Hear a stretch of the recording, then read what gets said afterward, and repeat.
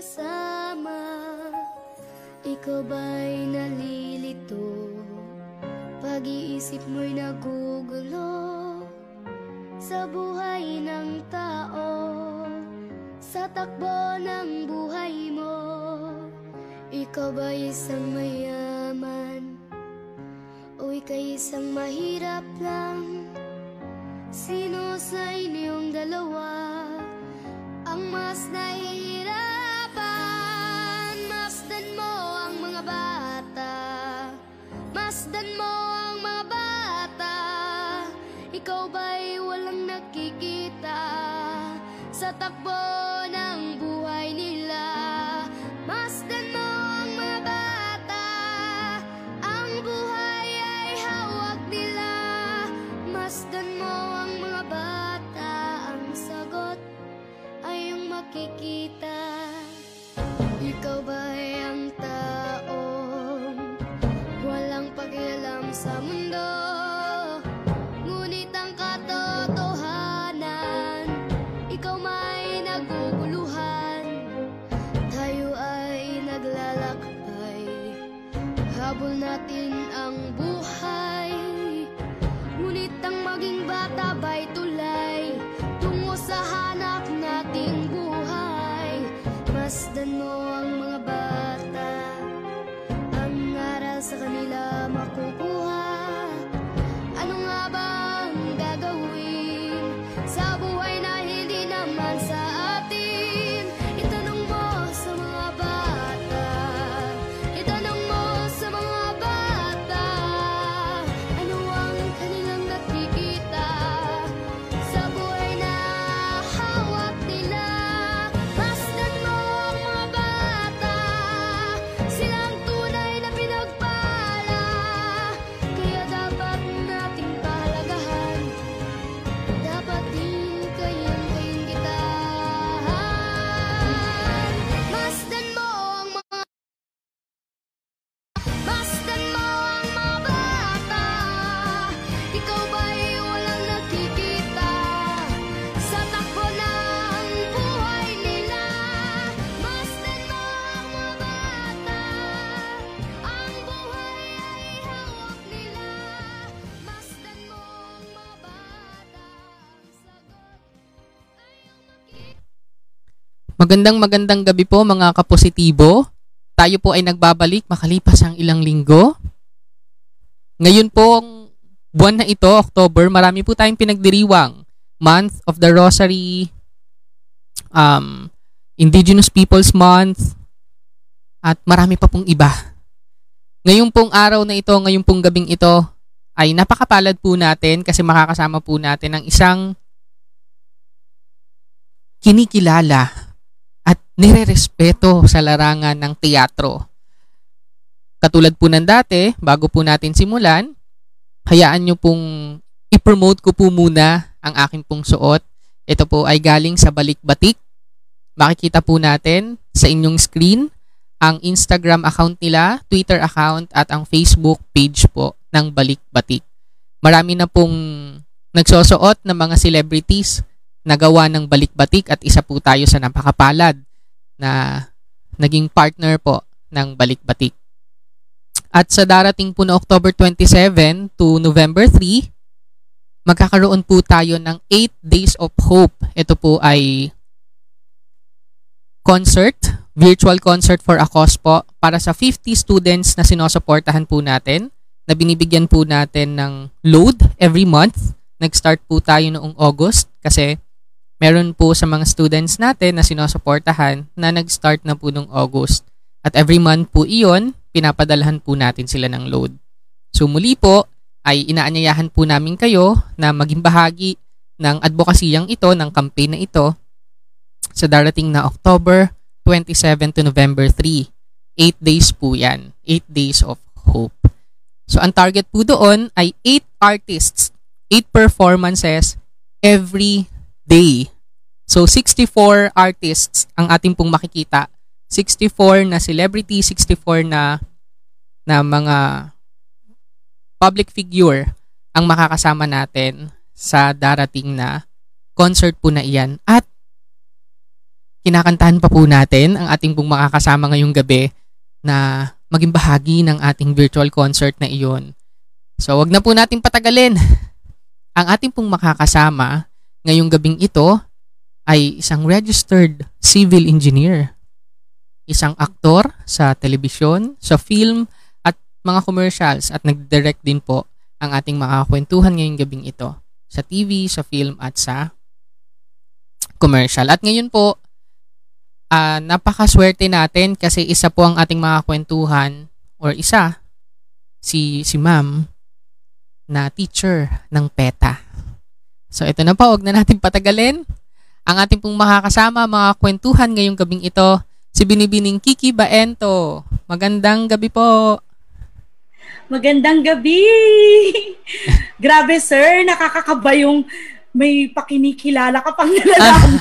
Nakaka-pressure. Oo, kasi totoo po yun, no? Totoo po yun kasi nakikita ko yung mga play ninyo, yung mga teatro ninyo dati. Ako po ay isang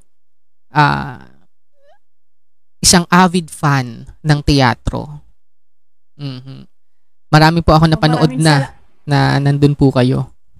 Yun. Salamat po sa suporta sa Philippine Theater in general. Yes kasi, po.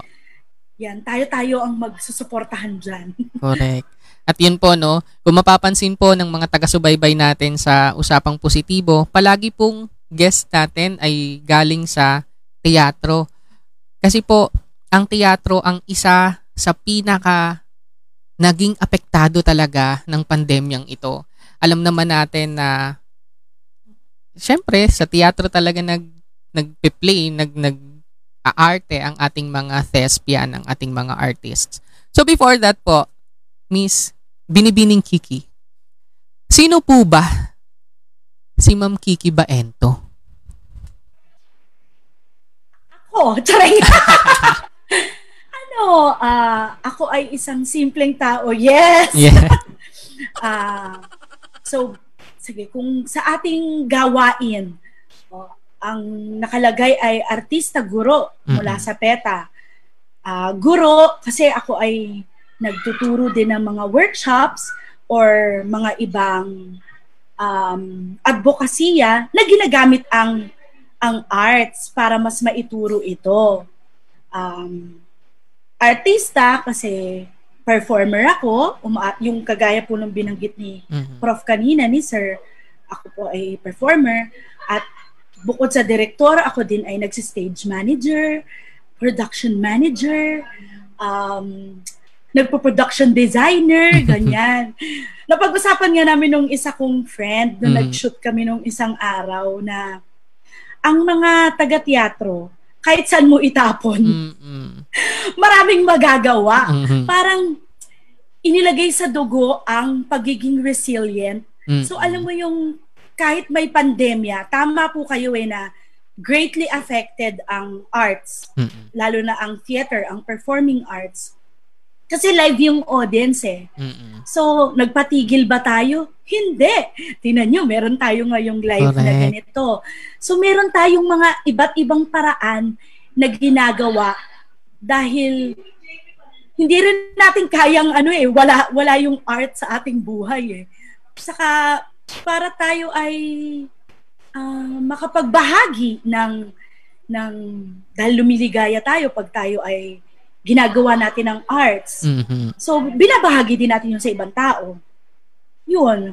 Tapos, kung tungkol naman sa personal, single po ako. Baka naman. Yun lang naman po. At sa mga hindi po natatanong ng iba, no, kasi may mga nagme-message po na parang nakikita ko na si Miss Kiki. Yes po. Si Ma'am Kiki po ang laman ng Tide, ang nasa likod ng Tide. Though hindi po natin masyado nakikita yung mukha kasi may takip. Pero si Miss Kiki po yun, opo. At sa TNT, no, sa Talk and Text. Opo. Sa Datu Puti, no, yung recently. Opo, kalalabas lang. Yun, yung pinakabago, no. At marami pa pong iba, no. Yun po, napansin ko po sa inyong background sa ating pagsasaliksik. May background check. Hindi po. Napansin ko po na registered civil engineer po si Miss Kiki. nung pong buhay estudyante nyo, kasi parang ang hirap po niyan eh. Ang hirap ng course na yan, civil engineer. Paano po ang buhay estudyante nyo? Kayo po ba ay makulit or talagang maaral? Hindi siya mahirap. Tsareng! Diyos ko, mahirap siya. Pakiramdam ko naman, kahit anong kurso ang pasukin natin, pag tayo ay estudyante, may at some point, may level of difficulty siya eh. Kumbaga, may hirap talaga. Ganun talaga ang buhay, 'di ba? May parting madadalian ka, may parting mahihirapan ka, mostly mahirap. Normal naman 'yon. Palaaral, nag-aaral naman ako pero hindi ako yung subsob. Hindi ako ganoon. Dati nung nag-board exam ako, after ko mag-board exam, syempre yung mga tao na magte-take din, mga kaibigan o kaklase, anong tips mo, ganyan? Ang lagi ko sinasabi, mag-aral kayo. Number 1 yon. Number 2, wag nyo kakalimutan magkaroon ng fun. Kung kailangan yung mag-break, at kung ano man yan, halimbawa dati, sige, break ko ngayon, manonood ako ng sine, manonood ako ng movies, or magte-text lang ako sa kaibigan, tatawag, chichika lang ako today. Importante yon. As in, para hindi ka maloka. Kasi, ang hirap talaga, mahirap eh. Mahirap yung, lalo na yung may pressure pa, dagdag pa yung pressure. So, dagdag pa yun sa hirap. Pwedeng pressure na binibigay mo sa sarili mo, o pressure ng pamilya, kaklase, kung ano man, basta may pressure dyan. So, para mabalanse natin yung pressure na yun, kailangan may fun. Kailangan di mawawala yung saya. Yun. Tama. At napakahusay po, no? Pero ito yung big question po ito sa akin kasi may mga kaibigan po akong abogado pero nagteteatro din po. Ang sa akin, bakit sila nagteteatro pa? May profession na sila. So, galing po sa inyo po, no? As a registered civil engineer, paano po napasok si Miss Kiki dito sa teatro, sa larangan ng teatro? Nako! Sige, simulan natin yung interest muna. Paano ba ako nagkaroon ng interest sa pag-arte? Yun ang nauna eh. Nung bata ako, yes, bata talaga. Dahil nanonood ako ng Okay Ka Fairy ko. Tapos halos kaedad ko kasi si Aiza Sigera. So, nung napapanood ko siya sa TV, alam mo yung, kaya ko din yan gawin. Gusto ko din yan gawin. Doon nagsimula yung interest. So, ang nangyari kapag may mga program sa school o sa church, nagpepresenta ako na sumayaw. Yun ang una kong alam na kaya kong gawin, ang pagsasayaw. Natatandaan niyo pa po ba kung anong sayaw yon? Ang madalas ay name game. Yun ang uso nun eh. Yun ang uso. So, yun. So, pagsasayaw hanggang sa pinalad ako na magkaroon ng opportunity nung ako ay 12 years, anong edad ba yun? 14 pala. 14 years old na makasali sa workshop sa PETA. Teen theater na klase. Summer workshop. Meron lang akong kaklase nung elementary na inaya ako, uy, workshop tayo, ganyan-ganyan. Ay, ano ba yan? Basta masaya to, ganun lang siya. O sige. So, yun, nag-workshop ako, tapos alam mo yun, doon na life-changing, bata pa lang ako. Yung parang, ang saya, gusto ko tong gawin. So, pagdating nung college, inisip ko pa kung, theater arts kaya ang kukunin ko? Ano kayang kukunin kong course? Dahil mahilig ako sa math, nag-engineering ako. Yun lang. Ang swerte ko dahil nagkaroon ng theater group sa Mapua. Isipin mo, isang technical school pero nagkaroon ng theater group. So yun, napasali ako doon at yun na. So alam mo yung kahit natapos ko ng aking pag-aaral at nakapag-board exam pa ako, itinuloy ko pa rin yung isinisigaw ng puso ko. Yun. So yun po. Tapos ano yun nag-workshop ulit. Siyempre, ano naman tayo eh. Hindi tayo titigil matuto. Kahit Tama. naman hanggang ngayon na ako ay nagtateatro na, Mhm. nag-chatter na ako, hindi pa rin tayo tumitigil matuto. So, nag-workshop pa rin ako noon. Tapos, pag kaya ko to, nag-audition ako sa isang play sa PETA, yung rated PG, na ang pinag-uusapan ay positibong pagdidisiplina sa Yes mga po. kabataan. Napanood ko po Yun. yan. Mhm. So, yun. Mhm. Pagka-audition ko doon at ako'y natanggap, ayun na. Mm. Hindi nyo na ako maalis dito. Ganun na yung nangyari sa akin. Dito na ako. Yun po. Tapos doon na nagsimula, puro sa PETA na talaga. Opo. Ako din po ay sumasama sa ibang grupo na umaarte o nagsi-stage manager. Pero, dahil miyembro po ako ng PETA, kadalasan, nasa PETA talaga ako. Yes. Siyempre, yun ang aking priority. Correct. Pero kayo po, sa profession nyo po, kayo ay nagpa-practice? Hindi po. Pero hindi sarado yung Yes, apo. doors ko. Hindi siya yung, hindi, ayoko na gawin yan, tinapos ko lang. Hindi naman. Correct. Kumbaga, nagkaroon, parang sinuwerte din ako na nagkaroon ako ng pagkakataon dun sa nasa puso ko talaga. Meron nga akong mga teachers kapag dumadalaw ako sa Mapua, sinasabi nila na sayang yung 6 years mo. Sayang yung hirap mo, nakakaloka, 'di ba? Yung engineering pati, parang sayang naman. Sabi ko, hindi yun sayang. Ang sayang yung buhay ng mga tao na hindi nila gusto yung ginagawa nila. Tama. So, exactly. alam mo yung, at saka medyo na-apply ko naman siya sa pagpo-production design. Actually, mas malapit yung pagsi-civil engineering sa pagiging technical director. Maari ko din yung pasukin kung nanaisin ko. Pwede ko rin siyang pag-aralan. Pero alam mo yung, ano lang siya, isang bukas na pinto. Bahala ka na, ganyan. So yun po, nabanggit niyo po kanina yung PETA na nagtuturo po kayo. Paano po ang pagtuturo sa PETA? Ito po ba ay parang classroom din po?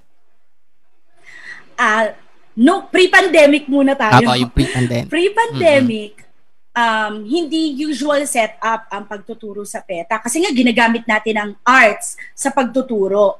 So, ang favorite kong turuan ay yung pinakabulinggit, 6 to 8 years old. Minsan, nagkaroon na rin ako ng estudyante na 4, basta yung age group na pinakabata.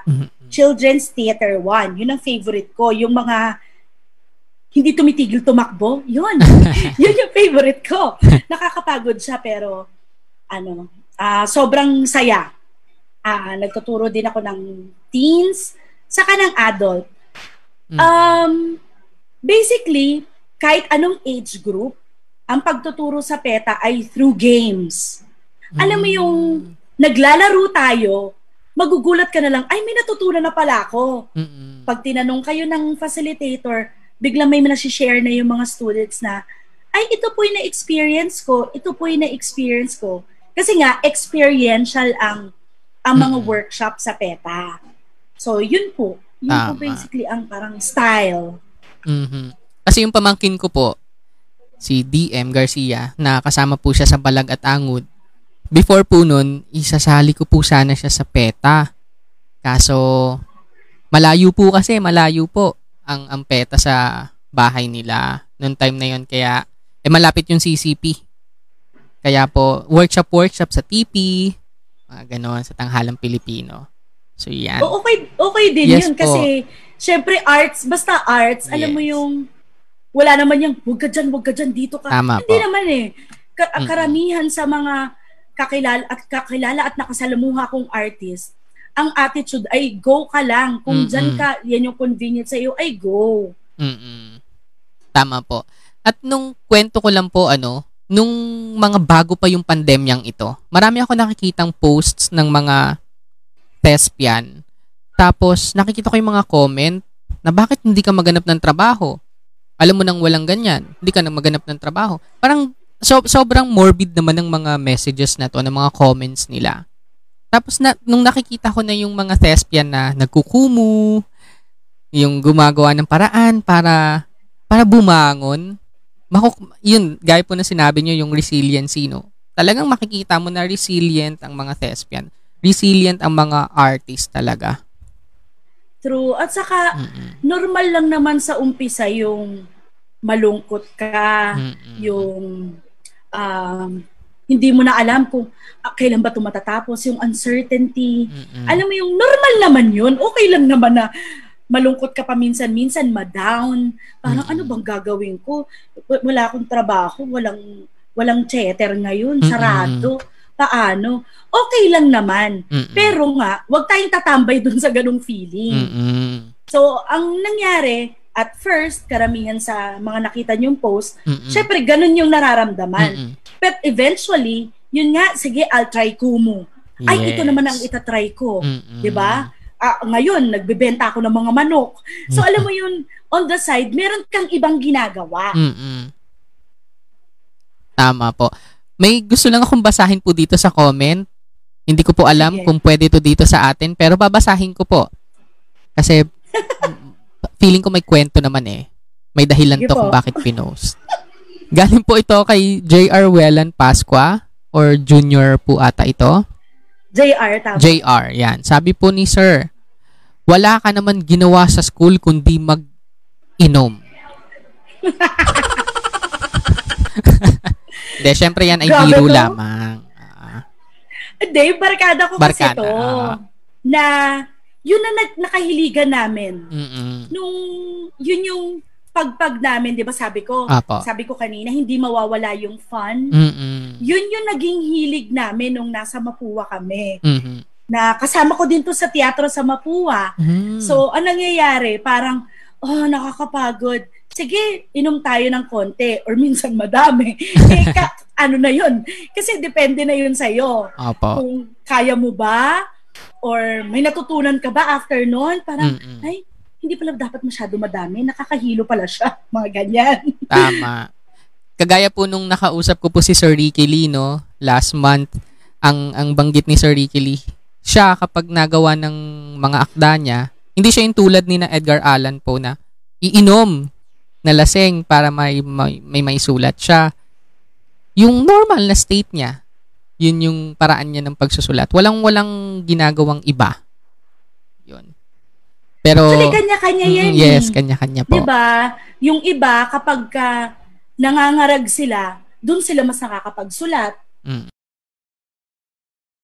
Calm and serene. Dun sila kanya-kanya. Syempre, makikilala mo naman yung sarili mo habang nandun ka sa profession na yun eh. Tama. Na ay, dito pala ako mas efficient. Parang gano'n. At meron pong message lang po, si Yeyin de la Cruz, love you, Kiki. Woo! Ganun pa. O, diba? Ganyan talaga. Pagka theater, susuportahan niyo yung isa-isa. Opo. Kasamahan ko din to sa PETA, si Yeyin. Naku, nakakamiss po noong ako po ay nasa seminaryo. Ako po ay, nag-arte-arte, nagdidirect din po ako at ako po yung gumagawa ng mga pangdulaan namin sa teatro. No choice po eh. Ayun po. Pag-usapan po natin yung mga commercials ninyo. Sa mga commercials nyo po, ano yung pinaka-favorite nyo? Patay tayo dito sa mga endorsers natin. Nako! Hindi po. Parang lang, yung kung saan kayo mas sa behind the scenes, yung mas naging masaya or parang naglalaro lang, mga ganun po. Yung ganito na lang, yung hindi nyo pinaka-malilimutang shooting ng commercial. Ng commercial. Commercial. Sige, shooting ng commercial. Ano bang hindi ko makakalimutan? Ay, itong yung recent, yung TNT. Hindi naman ibig sabihin, hindi ko gusto yung iba. Opo. Kumbaga, kaya ko siya napili ngayon, moment na ito. Dahil sobrang sarap kasama ng mga tao. Lahat ng co-actors mo at lahat ng production staff. As in, wala kang maririnig na nagsisigaw dyan, nagtatalak. Kasi madaling makahawa ang nega eh. Diba? Pag may nagbigay ng negative vibes, bad trip na din ako. So yun, alam mo yung nagkakahawahan ng positivity. Correct. Kung nakakahawa ang negativity, nakakahawa din ang positivity. So, yun. So, kaya din kapag sa theater, mas madalas na, gawin natin tong chill, gawin natin tong masaya. Kasi, mas nagiging productive kayo, mas bumibilis, tapos masaya pa kayo, di ba? So, yun.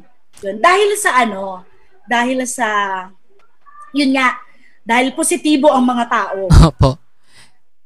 Actually po, na-download ko yung clip ng mga commercials. Kaso, syempre, hindi po natin pwedeng ipalabas po dito kasi hindi naman natin i-sponsor sila. Pero, napanood ko po yung... Beke naman. Hindi po. Yun. Yung pong napanood ko yung sa TNT Sobrang, ang cute lang, panoorin.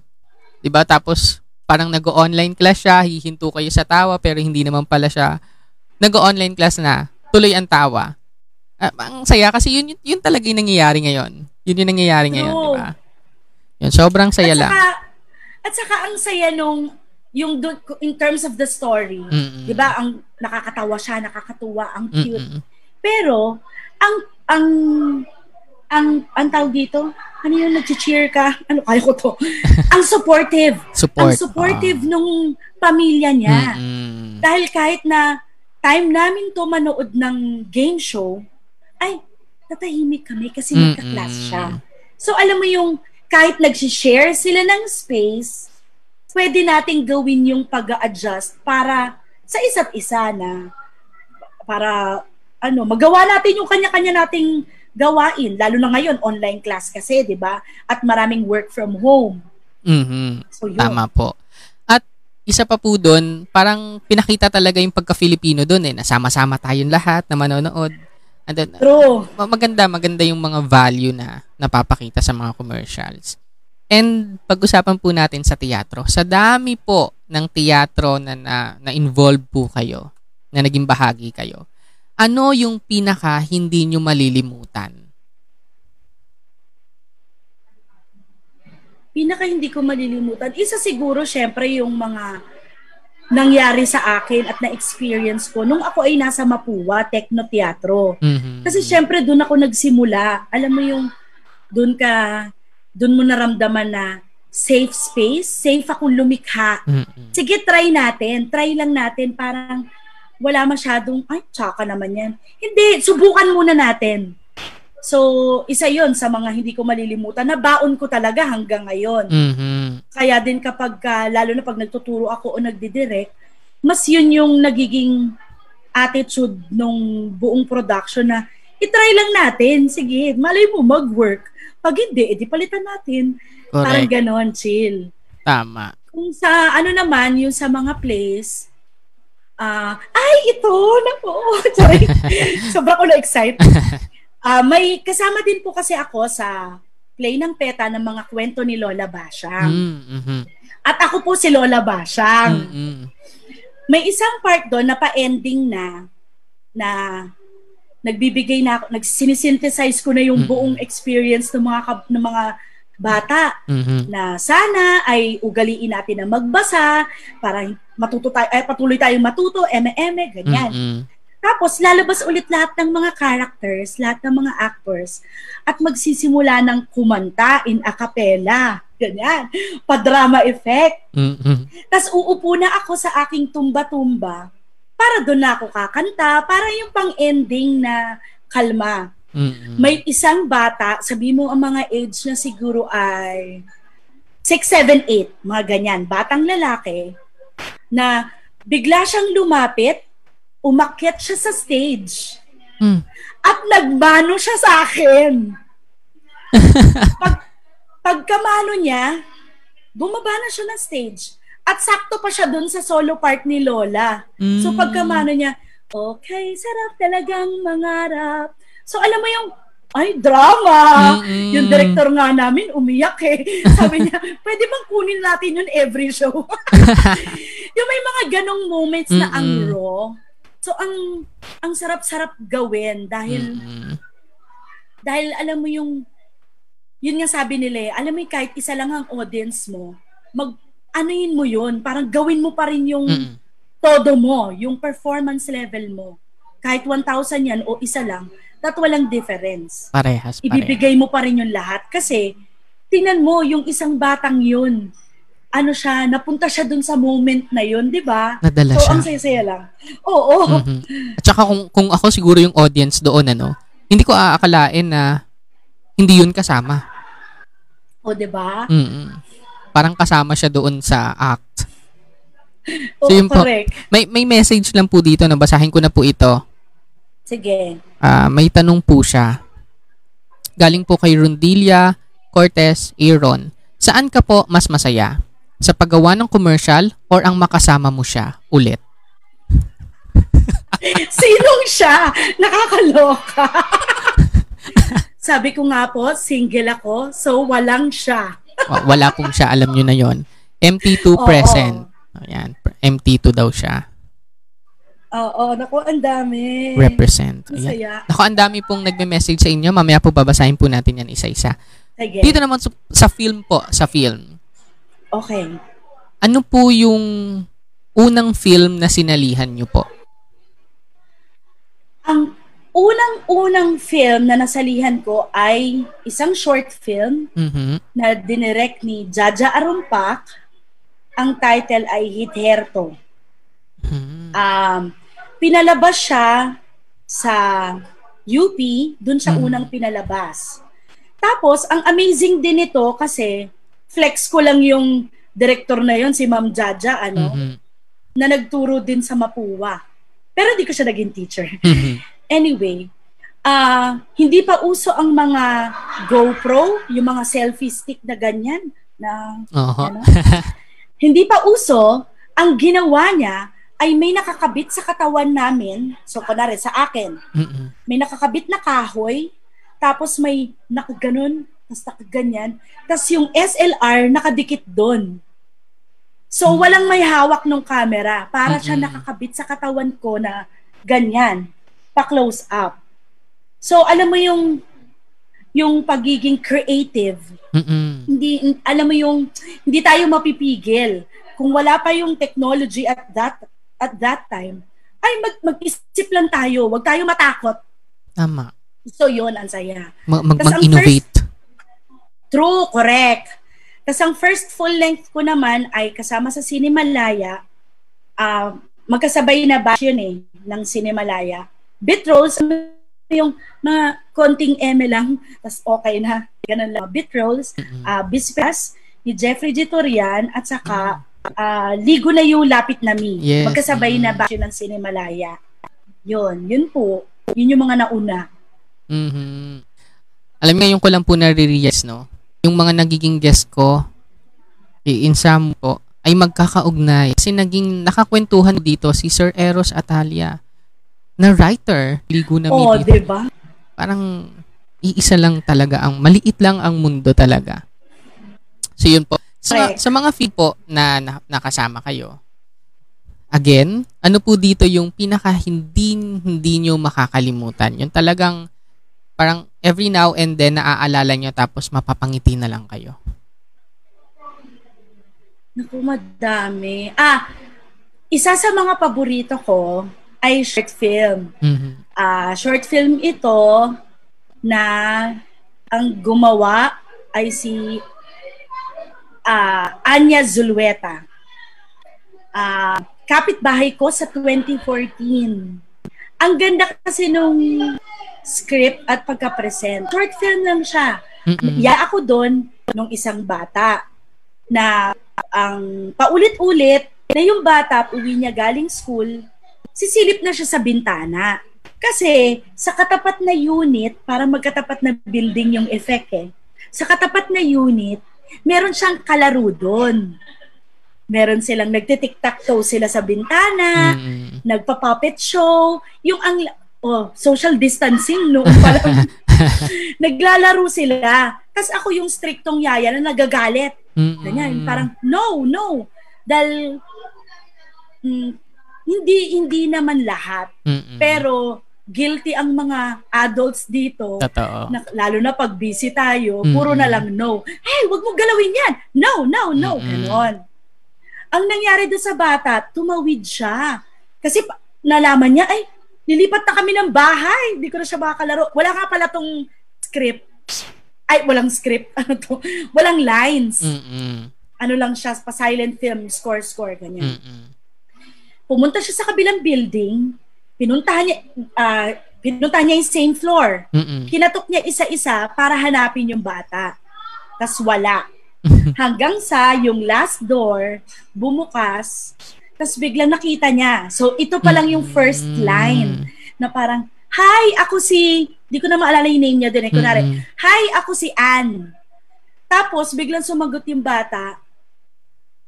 Nag-sign language siya, sinay niya yung name niya. So, alam mo yung, nakakaano din siya, nakaka-tender din. Alam mo yung, ang simple, tapos ang daming lesson na tinuturo sa bata at sa adult. Tapos, ang nakaka-tender pa. So, isa yun sa mga pack na pack. Ang ganda. Magandang story nga po yan. Yun po ba ay available sa YouTube? Kasi meron pong mga film dati na ina-upload niyo yun. Wala pa. Well, pwede ko i-check. Pero kasi last kung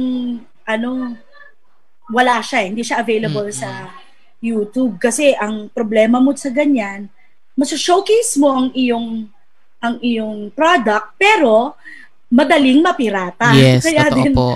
'di ba? Katulad nung yung sa huling El Bimbo po, no, na pirata. O true, 'di ba? Makukulit yung mga tao Yun. So i-break ko lang po ulit, no. May mga pabati po mula po kay Antonio Luis Ferrer. Go Ate Kiki. Hello. Mula kay Yana, Austria. Cute ni Ate Kiki. Masaya. Yan, mula kay Antonio Luis Ferrer po. Techno Teatro. Yan.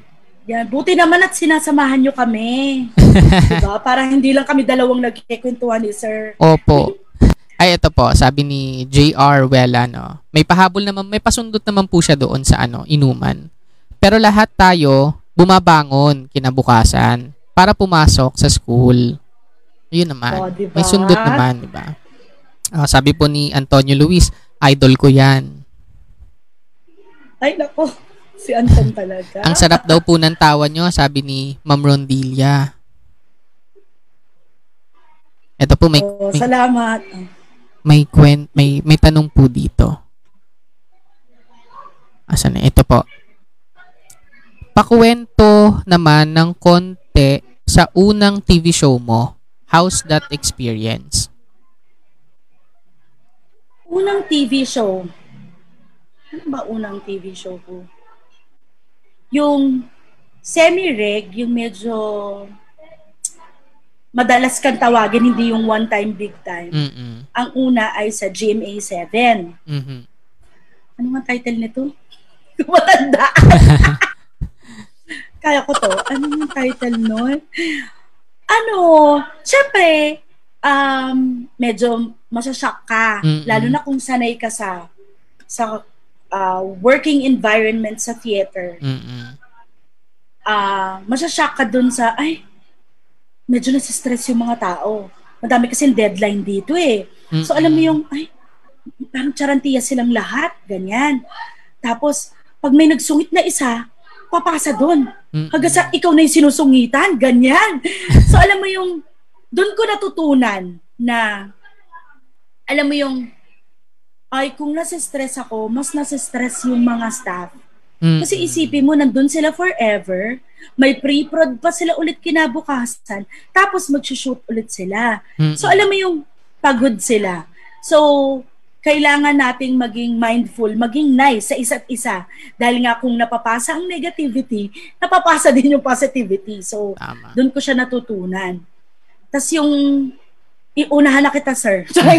Yung pinaka na-enjoy kong TV show. Yung Kano Loves Pinay. Yes, kakatingin ko lang kanina. TV5. Yes, TV5. Kasi comedy din yung palabas. Tapos ang friends ko talaga doon sa role ay si Wilma Dasen at saka si Tuesday Vargas. Sa totoong buhay, makukulit na yung dalawang yun, di ba? So, alam mo yung sobrang saya.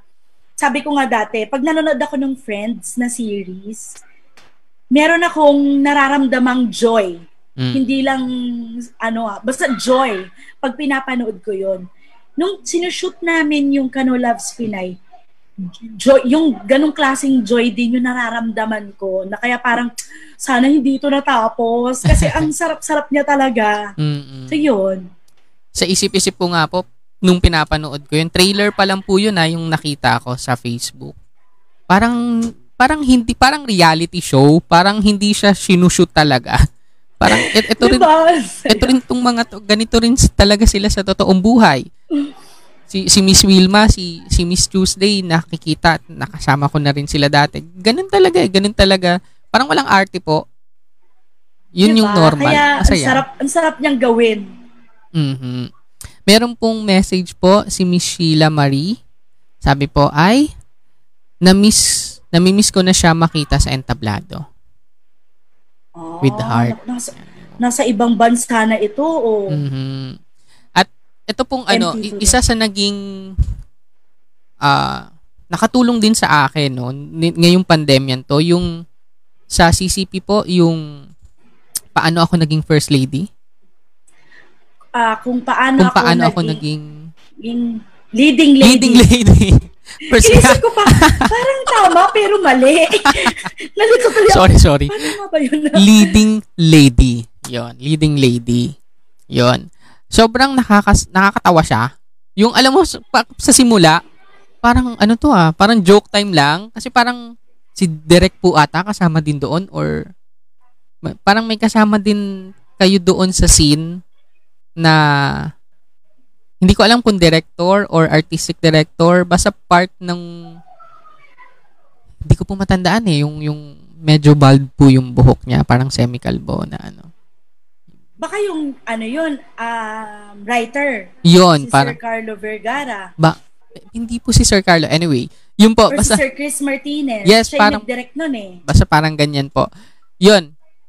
Masaya po siya kasi yung transition ng yung flow mismo ng story, magugulat ka ay, ganun pala yung story niya. Akala ko. Isa din yun sa mga paborito kong ginawa. Parang yun. Naglalaro lang po Parang naglalaro lang. Saka nagkasundo din kaming tatlo na actors. Alam mo yung walang walang nega. Alam mo yun, malaki talaga nagagawa kapag positive kayo dun sa environment So, ang saya-saya. At yun nga, sabi nga ni Laarni Lopez, emotional ang paano ako naging leading lady. So emotional. May heart doon. True. At saka, may nangyari din noon na hindi inaasahan habang yung best friend ko, he passed away. Habang production.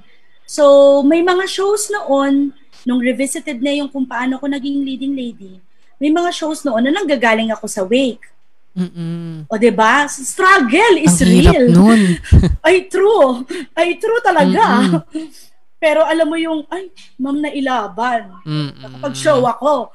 Nakailang show pa ako noon. So, alam mo yung, kaya mahirap pa ginagawa ng mga nagtateatro.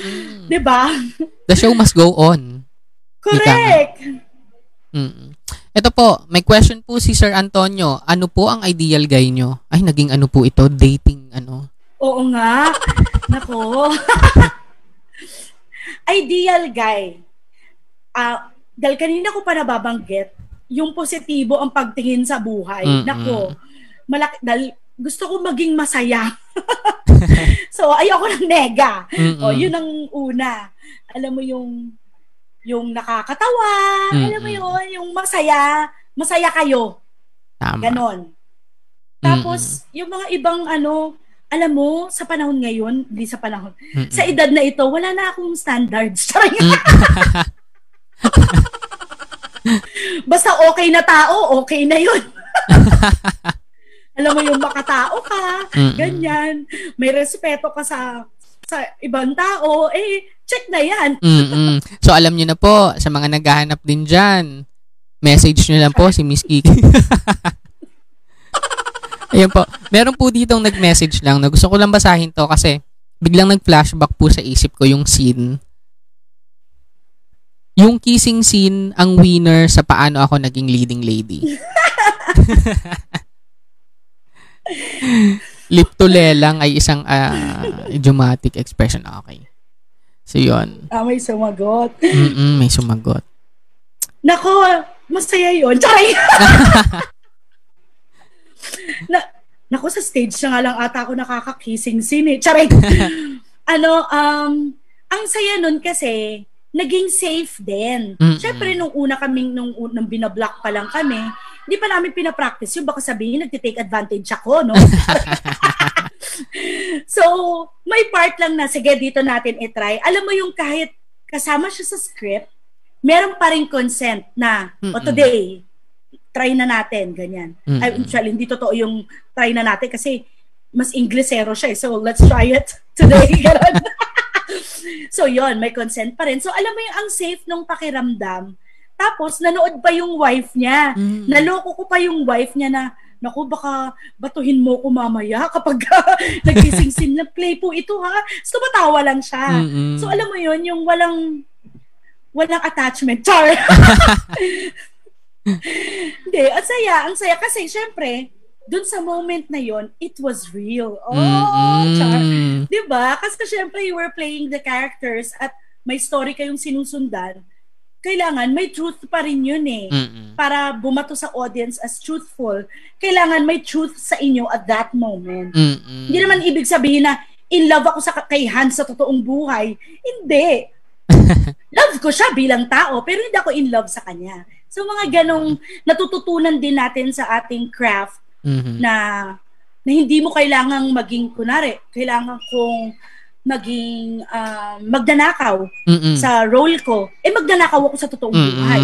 Hindi naman. Hindi yun. Yun. Nako, may nag-message po. Hindi mo kami maluloko, Kiki Baento. Hahaha. Ano bang gusto nyo sabihin? Hindi. May asawa na yung tao. So yun po, no? Bago po tayo tumungo sa second part po natin, ano po ang or naranasan nyo po ba, katulad po ng tinanong ko kanina Sir Roddy, kanina Sir Ricky Lee, naranasan nyo rin po ba na at some point, ayoko na, gusto ko nang huminto? Actually, hindi siya yung, hindi, sige. Dalawa na agad din naisip ko. Yung twice yung parang kagaya nitong pandemya na, ay, para sa akin pa ba ito? Ganon. Yung, kasi nga, uncertain eh. So, baka naman pinagbigyan lang ako sa passion ko, pero tigil na. Magharap ka na ng ibang gagawin. Yun, may nangyari, dumaan yun sa buhay ko. Pero, nandito pa rin ako. Yung isang, ayoko na, ititigil ko na to. Dahil sa pagod. Yun talaga. So, pwede naman, ititigil mo kasi magpapahinga ka. Ganun lang ang kailangan. So, wag nating kakalimutang magpahinga. Correct. Yun lang yun. Yun lang. Kasi, nandito pa rin ako. Diba? At totoo po yan. Totoo yan. Kailangan natin magpahinga, lalo sa panahon ngayon. Para po, makapagpahinga na rin si Miss Kiki, pupunta tayo sa part 2 po. Ano po ang pinaka-advocacy po ninyo ngayon? Okay, sige. Ang advokasya. Isa talaga sa pinaniniwalaan ko yung positive discipline. Napalaki ako na hindi ako pinapalo. Mukha namang okay ako. So, alam mo yung may ibang paraan. Lalo na pag nagtuturo ng bata. Kasi, tatatak yun eh. Tatatak. So, alam mo yung madadala nila yung ay, pwede pala akong sumubok. Ay, okay lang palang magkamali. Sana, wag ko na lang ulitin. Pero natututo ako doon. Alam mo yung ganon. Tas hindi siya cookie cutter na kung ano yung ginawa mo dito, mag-work sa ganito. Pare, bata 1 to bata 2. Hindi siya ganon. So, alam mo yung mapapractice kang makinig. Ano ba ang makiramdam na magagamit mo hanggang sa mga nakakasalumuha mong kaedad mo at mas matanda sa'yo. Kasi syempre, tao tayo, na-hurt tayo, 'di ba? Naiinis tayo. So, paano ba natin isi-spread yung good vibes? So, maging mindful tayo sa sinasabi natin at ginagawa at pakitungo natin sa iba. Ano mang edad. So, yun. Tama. Tapos, ito, napigil yung aking plano ng pandemya. Kasi last year, nag-decide ako na mag-aral ng psychology. Dahil nga, gusto kong makatulong sa mga sa mental wellness ng mga tao. So yun yung dahil naging super close, naging super at 1 degree separation yung mga nagkaroon ng problema sa mental health. So alam mo yung may sinasabi naman nila na kapag nakakapagkwento sila, gumagaan ang pakiramdam. At saka, nagkasunod-sunod ang aking mga workshops sa PETA na, halimbawa, yung isa, ang tawag dito, yung sa may Pasig, Bahay Pag-asa. Bahay Pag-asa. Yung mga children in conflict with the law. So, nag-workshop kami sa kanila. Siyempre, dahil meron silang mga pinagdadaanan, alam mo yung gusto kong maging equipped para mas makatulong pa further. Tama. Kasi siyempre, kung ano yung alam ko, ito yung kaya kong ibigay. So, gusto ko pang dagdagan ng more training. Siyempre, dahil health ang pinag-uusapan At saka, nagkaroon din sa bahay tuluyan naman, ang mga winworkshopan naming mga bata ay mga pamilya ng nabiktima ng EJK. So, medyo mabibigat ito, yung mga naging na-share nila.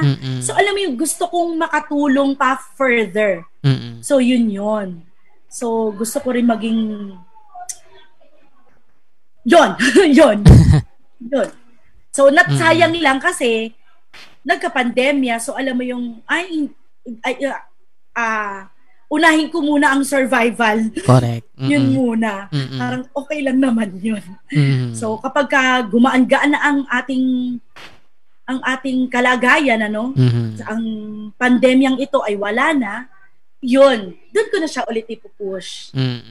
Tama. Parehas nyo po, Miss Kiki, dito sa Usapang Positibo.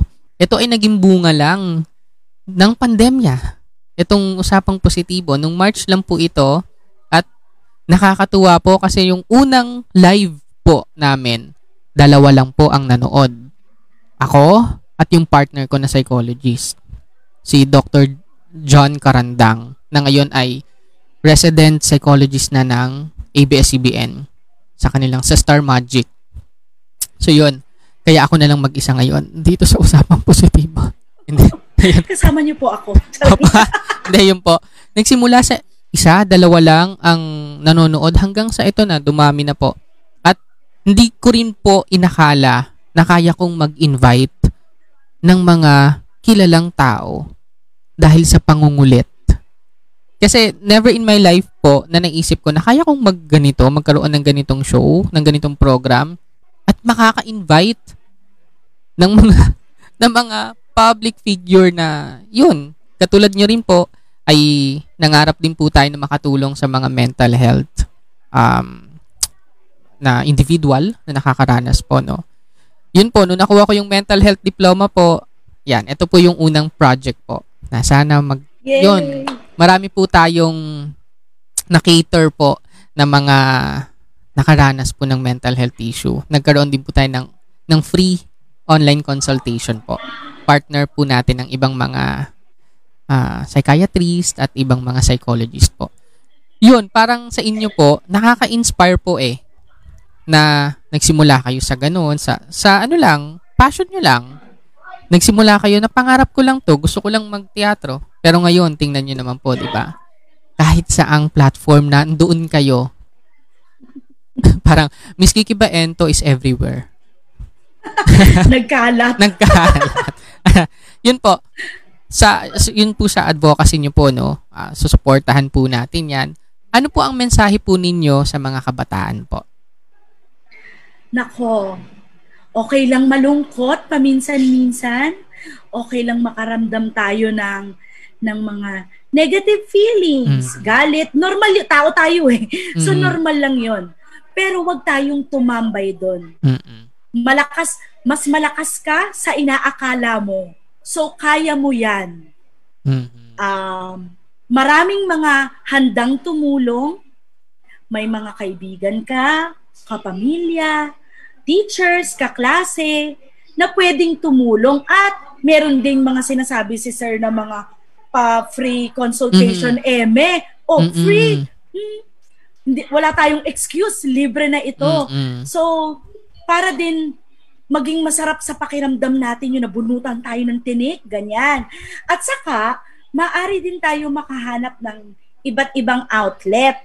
Depende sa inyo. Diba? Wala ngang cookie cutter. Halimbawa, ikaw ay mahilig kumanta.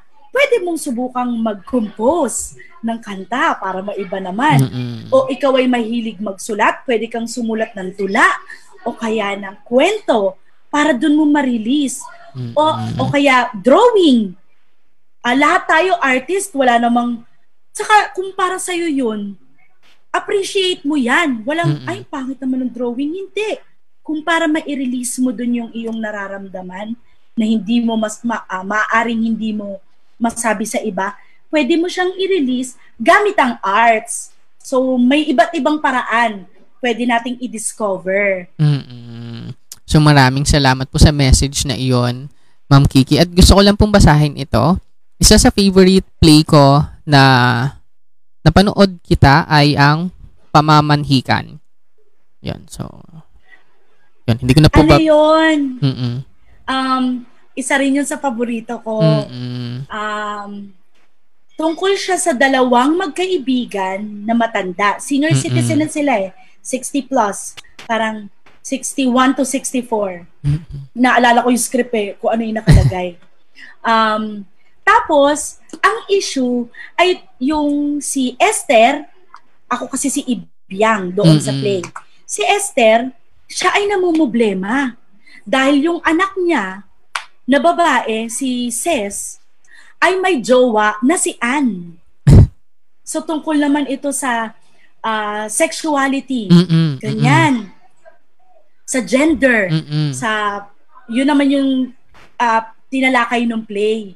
Na, tapos, doon na-reveal, habang nire-reveal yan, habang kinikwento ni Esther na, hindi yun tama, kailangan niya mag-asawa, yung usual na norms ng society. Yun yung pinaniniwalaan ni Esther. Saka na-reveal na may feelings pala itong si Ibiang kay Esther. Matagal na. Bago pa siya mag-asawa, bago pa siya magka-jowa. Yung may na-reveal. Pero, ang sarap niya sa pakiramdam kasi iba rin yung level ng friendship nila. Alam mo yung pagdating sa dulo, kaya ang sarap niya gawin eh. Kasi hindi siya heartbreak sa dulo para sa character ko. So, syempre, mabigat din yun eh. Dadalin mo din siya bilang tao na ano tawag dito, na ano ko kanina. Ang tawag din yung pag hindi sinagot. Ano ba? Nasaktan, na-hurt, ano ba? Basta na-heartbreak ako. Na-heartbreak ako kanina. Pero, dahil dito sa dulang ito, pagdating sa dulo, may pagtanggap.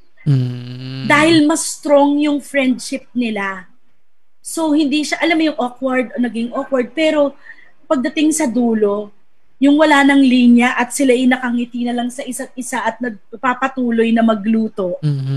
Yun yung masarap sa pakiramdam kasi na-resolve siya within the play. Hindi ko siya kailangan i-resolve after. Kaya okay siya. Sabi po ng mga nanonood, busted po pala. Ayun, busted. Yes, correct. Correct, tama. Pasensya na po, hindi ko po alam kasi yun eh. Ayun po. Miss Kiki, maraming salamat po sa oras po.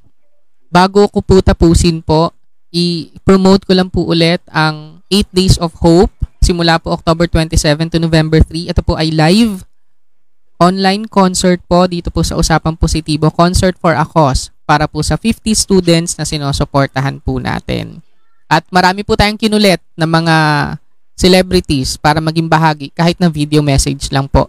Kinulit po natin sila para makasama po natin. And yun po, meron po ba kayong gustong i-plug po, i-promote po? Promote ko na lang din yung ano yung pala, gugo ako dyan, sir. Yehey. Dun sa 8 days gugo ako dyan. Promote ko na lang din to yung upcoming na kasama sa Festival of Windows ng PETA, ang KE-pop. Hindi K-pop, kundi KE-pop. KE-pop. Kalinangan Ensemble Performers Overcoming a Pandemic. So, ito yung PETA Lab na medyo change natin ng platform kasi hindi pa safe. Safety first, hindi pa safe ang live. So, online muna. Ito ay magaganap sa November 23 hanggang December 10. So, pwede nyo i-check out ang Facebook ng PETA, Philippine Educational Theater Association.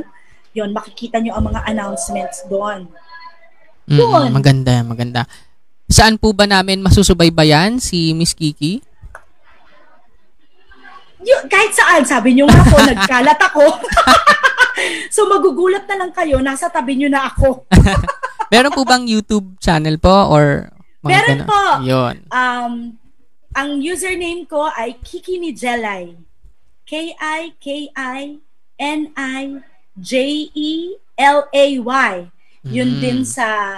Yun din sa Instagram, yun din sa Twitter. And so, yon. Bago po tayo mag-end po, i-follow po yan, i-subscribe po. I-subscribe po natin si Miss Kiki. Ito po, sa October 30 po. Ay, sorry po, natakpan po. Yan, sa October 30, 2020, Friday po yun, 8 p.m. Para po ito sa culmination ng Month of the Rosary. Makakasama po natin si Reverend Father Randy De Jesus ng Diocese of Imus. Yan, para tayo ay gabayan at mabigyan ng pagninilay sa pagtatapos ng Month of the Rosary. And para naman po sa culmination ng month or Indigenous Peoples Month, makakasama po natin ng isang profesor mula po sa De La Salle University sa October 31. Hindi naman po ganun ka-hectic ang Usapang Positibo po. Diba? Yun po. Next month po, dahil birthday month po natin, ay may mga makakasama po tayong TikTokerist, YouTuber, at mga celebrities po na makakakwentuhan po natin. Pipilitin po natin na maging busy po tayo hanggang Pasko para kahit papano maramdaman po natin na ang pagpapasaya ay malaya sa kabila ng pandemya. Maraming salamat po, Miss Kiki, sa oras po ninyo.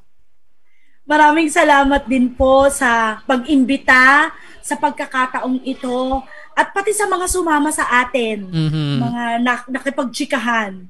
Maraming salamat din. So masasabi ko po na ito ay isa sa pinakamasayang kwentuhan ko sa Usapang Positibo. Huwag pong magagalit ang mga, kasi seryoso naman po kasi yung mga last sa education po yun eh. National Teachers Month po last month. Kaya seryosohan po yun. Dito madugo, academic. Ito ay kwentuhan talaga. So yan. Muli po, ito po si Professor Positibo, kasama po si Miss Kiki Baento ng PETA. Patuloy po na pinapaalala sa inyo na spread positivity and spread good vibes. Paalam po!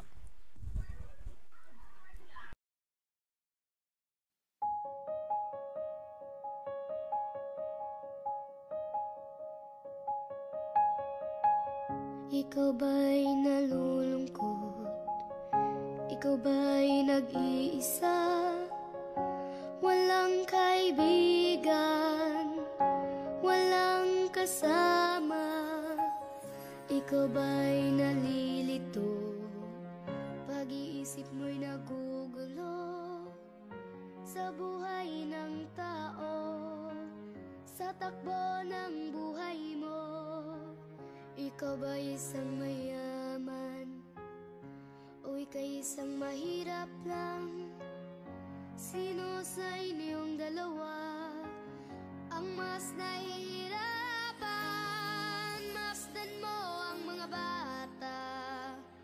Masdan mo ang mga bata, ikaw ba'y walang nakikita sa takbo ng buhay nila?